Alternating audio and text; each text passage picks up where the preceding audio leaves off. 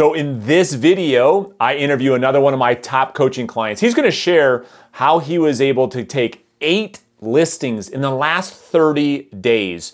In this interview, I'm going to break down his daily schedule, his lead generation strategies, his lead conversion strategies, and then most importantly, we're going to break down his appointment strategy that causes him to get as many listings as he's getting. So you guys, I hope that you enjoy the show. Let me know what questions you have in the comments beneath this video. All right, Alex. So listen, literally before I hit the record, I'm like, we got a great story to tell today. And so let me tee this up. All right. So sure.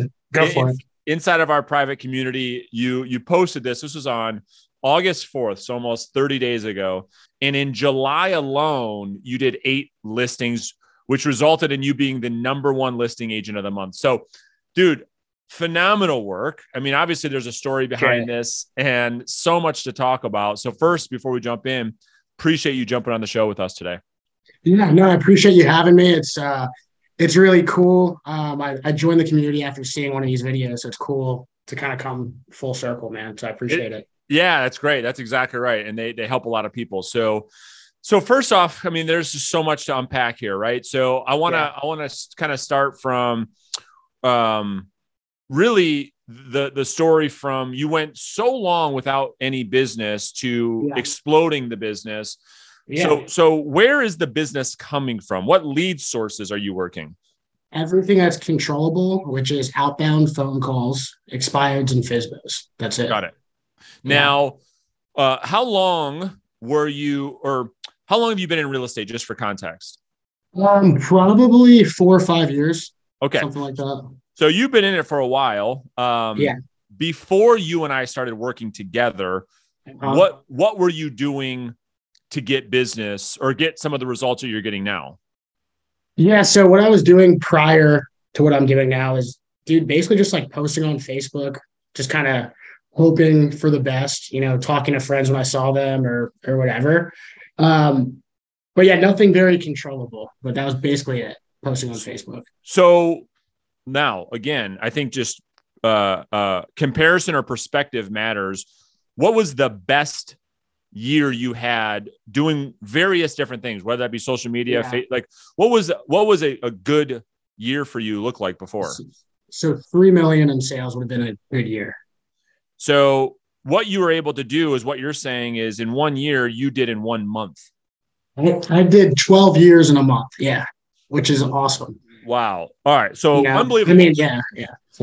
Very cool. And you are the one to thank for that. I mean, you're the one that put in the work. Yeah, certainly we're going to talk about tactics and strategies on the podcast today, but like really, you're the one that did it. Now, what you said, I want to just touch base on that. So you said it's about an outbound prospecting approach versus being passive and waiting for business to find you, Alec. And so what triggered you to say, dude, I got to do something different? I cannot just sit around and wait for business.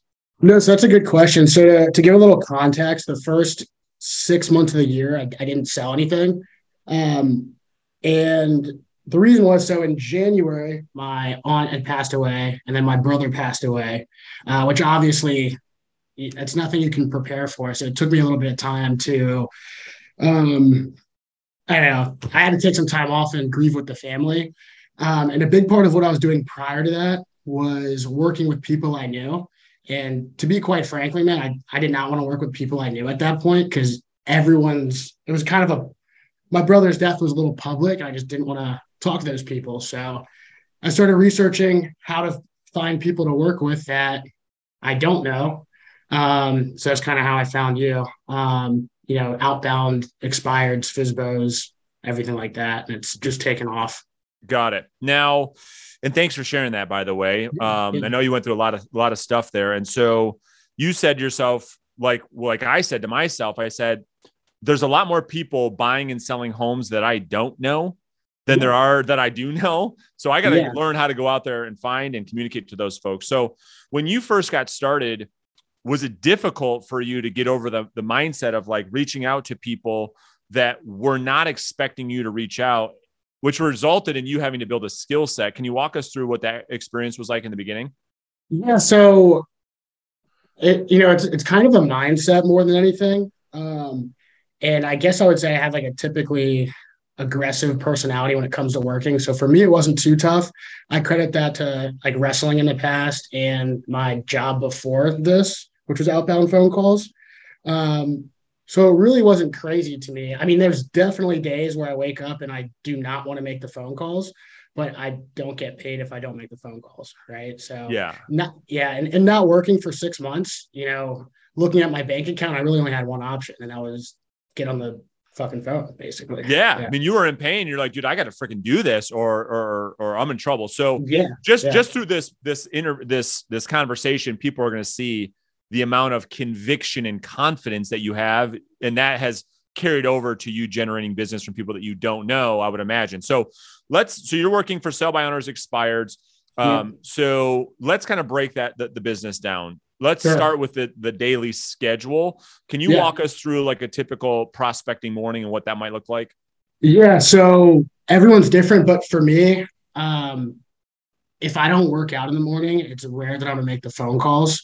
So I mean, I'm up at like 4:45, hit the gym by 5:15, and that's kind of my time where I get my mind right and I'm able to accomplish something that most people aren't throughout the whole day. And I do it by 7 o'clock.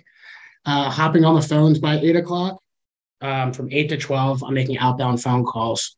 And I used to be nervous making phone calls starting at 8, but I had a mental shift when I realized I was calling withdrawals, people who had fired their agent. And if I'm the first voice of contact at 8 o'clock in the morning, they know I'm getting up and grinding. A lot of people might be firing their agents because they never received a call from them, and they're getting a call from me at 8 o'clock in the morning the day they're a free person. So I think that's really helped me, get the listings and then progress at the appointments. Yeah. Yeah, and we're going to unpack that whole process. So real quick, before I don't want to miss that point. Sure. I want you to explain, Alec, to maybe an agent that is new to sales or new to real estate, the difference in being the first voice with one of these leads versus like the 20th agent to call, and the light years of difference that it is and the importance of being that first voice. Yeah, well, you nailed it. When you're the first voice, it can be the best phone call ever. Exactly. People in some cases are excited to hear from you. Can you believe that? Yep. When you're the 20th person, however, you got to remember they're talking to 19 people before you, and you have no idea how bad those people were on the phone or anything, right? Yeah. So when they hear you, they think you're just another agent, but really you're a rock star, so you should talk to them first. Yeah, for sure. All right. So we're going to get into some best practices that you are doing on the phone in a second from a skills perspective that you're finding really works. Before that, I am very curious of the appointments that you set and you ultimately go on, Alec. If you had to guess, how many of those come as a result of the first call versus lead follow-up? Like, what's the percentage breakdown for you? Yeah. So I don't know if you're going to like this answer, but for me, it's all the first phone call. Yeah, I would, because of your personality. You're a driver personality. So you're right to the point. Let's go now. Totally get it. 100%. And again, I was in a situation where I didn't get paid for 6 months. So I feel like I didn't have the option for the follow-up. And also my follow-up just sucks. Yeah. So I knew if I'm going to, close on someone, it's got to be the first phone call. And for you, it's like now or never. Like, dude, I'm going to get this now, or my lead follow-up is so shit right now, the system, that it's going to fall through the cracks. So I'm going to fight for it now. Exactly. So I'm excited to work on that. I'm excited to work on that part because maybe I can like double my business. But you took the words out of my mouth. I mean, once we put the lead follow-up in place, I mean, dude, you're going to be an absolute killer. So, so that's even better, because now what I want to talk about is what are the skills? What is it that maybe we're saying, or more importantly, Alec, how we're saying what we're saying on the call that results in you setting appointments on the first call? Let's kind of break it down. Yeah. Well, as far as like the tonality of the conversation, it starts out with curiosity, right? Being like generally curious why someone's home didn't sell or hasn't sold. It opens up the conversation a lot further. I think some agents might call and just try to tell them why they're the best in the world and all that stuff. No one really wants to hear that garbage. People want to hear about themselves. Yeah, exactly. People want to hear about themselves. So opening up for dialogue it definitely helps. So your approach in the beginning of the call is saying, okay, I need to be genuinely curious in them. And the more genuine or authentic you can come across, the more likely it is that the prospect then opens up to you. 100%. And it's genuine too, because if I want to work with these people, I really want to know, why didn't it sell? Sometimes it's as easy as just looking at the photos. Sometimes it's, if they got feedback, letting me know what it is, and we can adjust the price when we work together. But I think in business, you need to know why someone had failed if you're going to do the job better, probably, right? For sure. So I think that they appreciate that. And when it gets them talking, maybe they realize it's not their house, but maybe it was their previous agent. Yeah. Right? Or maybe they don't know what they're doing as a for sale by owner. Yeah. So you're really, and we're going to get to that. That's the pain piece, right? So once you find pain, we leverage that to set the appointment. So when your approach to get past reflex resistance that every prospect has as soon as they pick up the phone, what is a technique or a strategy that you're finding working, Alec, to help you get past that initial, just like, I'm not interested. How are you able to get into the conversation? Just what you say is a micro commitment at first. Getting them to agree to something just so small opens it up a ton. If I call someone, I basically ask them permission to talk. Beautiful. Hey, this is Alec. I'm not sure if now is a good time. I was just hoping I could tell you why I was calling, and you can totally decide if we continue or not from there. Is that okay? No one's when really you switch that, I mean, how, like, man, oh man, like that piece right there is so critical. And were you nervous when I asked you to say that, or were you like, dude, I don't know about, or are you finding now, like, dude, it makes so much more sense? Everyone just, all their defenses drop when you use that opener. Yeah, no, 100%. Because, if people agree to yes, then they're agreeing to whatever you have to say next after that. It's great. And it's, what you call reverse selling. It's just doing the opposite, breaking the mold, the stereotype, because doing what other people aren't. That's right. All right. So you use the new opener, which is allowing you to get into the conversation. And then where do you take the conversation with, like, an expired as an example? Where do you go to next? So I'm typically asking if they had gotten an offer or not, or why it came off the market. Right. Okay. So, hey, I saw that your home came off the market. Did you end up accepting an offer, or is it still available? So I'm asking with curiosity. Sometimes I don't know it came off the market, so you have to deal with that. Sometimes they're like, no, we didn't accept an offer. And that's kind of when you can dive into maybe why, and they can tell you why and how they feel. So that's the key. Well, I don't want to put words in your mouth. Sure. Are you finding that is the key lever that allows you to set the appointment, which is uncovering motivation and the pain of why the home didn't sell, is that we utilize that information to serve the seller and have them invite us over to their home? Yes. Generally, unless the prospect is crazy, which happens sometimes, the more they talk, the better, right? The more they can kind of get off their chest. In my mind, I'm seeing, like, let's say there's a wall, and then there's, I don't know, a gas tank of trust, right? The more they're talking, I'm seeing the wall getting torn down between us and their tank of trust go up. Great analogy. So trying to get them talking more. And then I write down notes, and when I meet with them, I bring it back up so they know I'm not just bullshitting them. Yeah, I love it.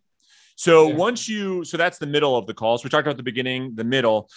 What are you saying? And maybe we don't have to get into the script too much, although the audience is like, what's the script? What's the script? What is it that you're finding that helps you actually set and capture the appointment?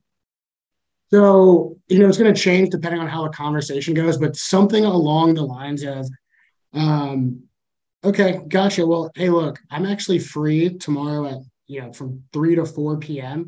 What I like to do is just go by and take a quick peek at the home. I can tell you why I think it didn't sell, and I can give you a backup plan in case you choose to sell the home later. No pressure, right? So easy. So kind of like the beginning of the call, just decreasing their resistance as much as possible. It's like it's a no lose situation. That's right. They get a professional to see why the home didn't sell. I give them, the backup plan, but it's really, a listing appointment because I know they want to sell. They just tried to. Yeah. So that's the key thing that most agents are missing, Alec, that you have picked up on so well, is that you're selling the value of the appointment. You're not worried about listing the home over the phone. which then No. gets you the appointment. Because if you try to list the house over the phone, they feel like they feel pressured. They retract, Yes. they hang up on you. I don't want nothing to do with you. And that is a key thing. And going back to that wall I talked about, the more I'm speaking and trying to sell myself, the more that wall is going up.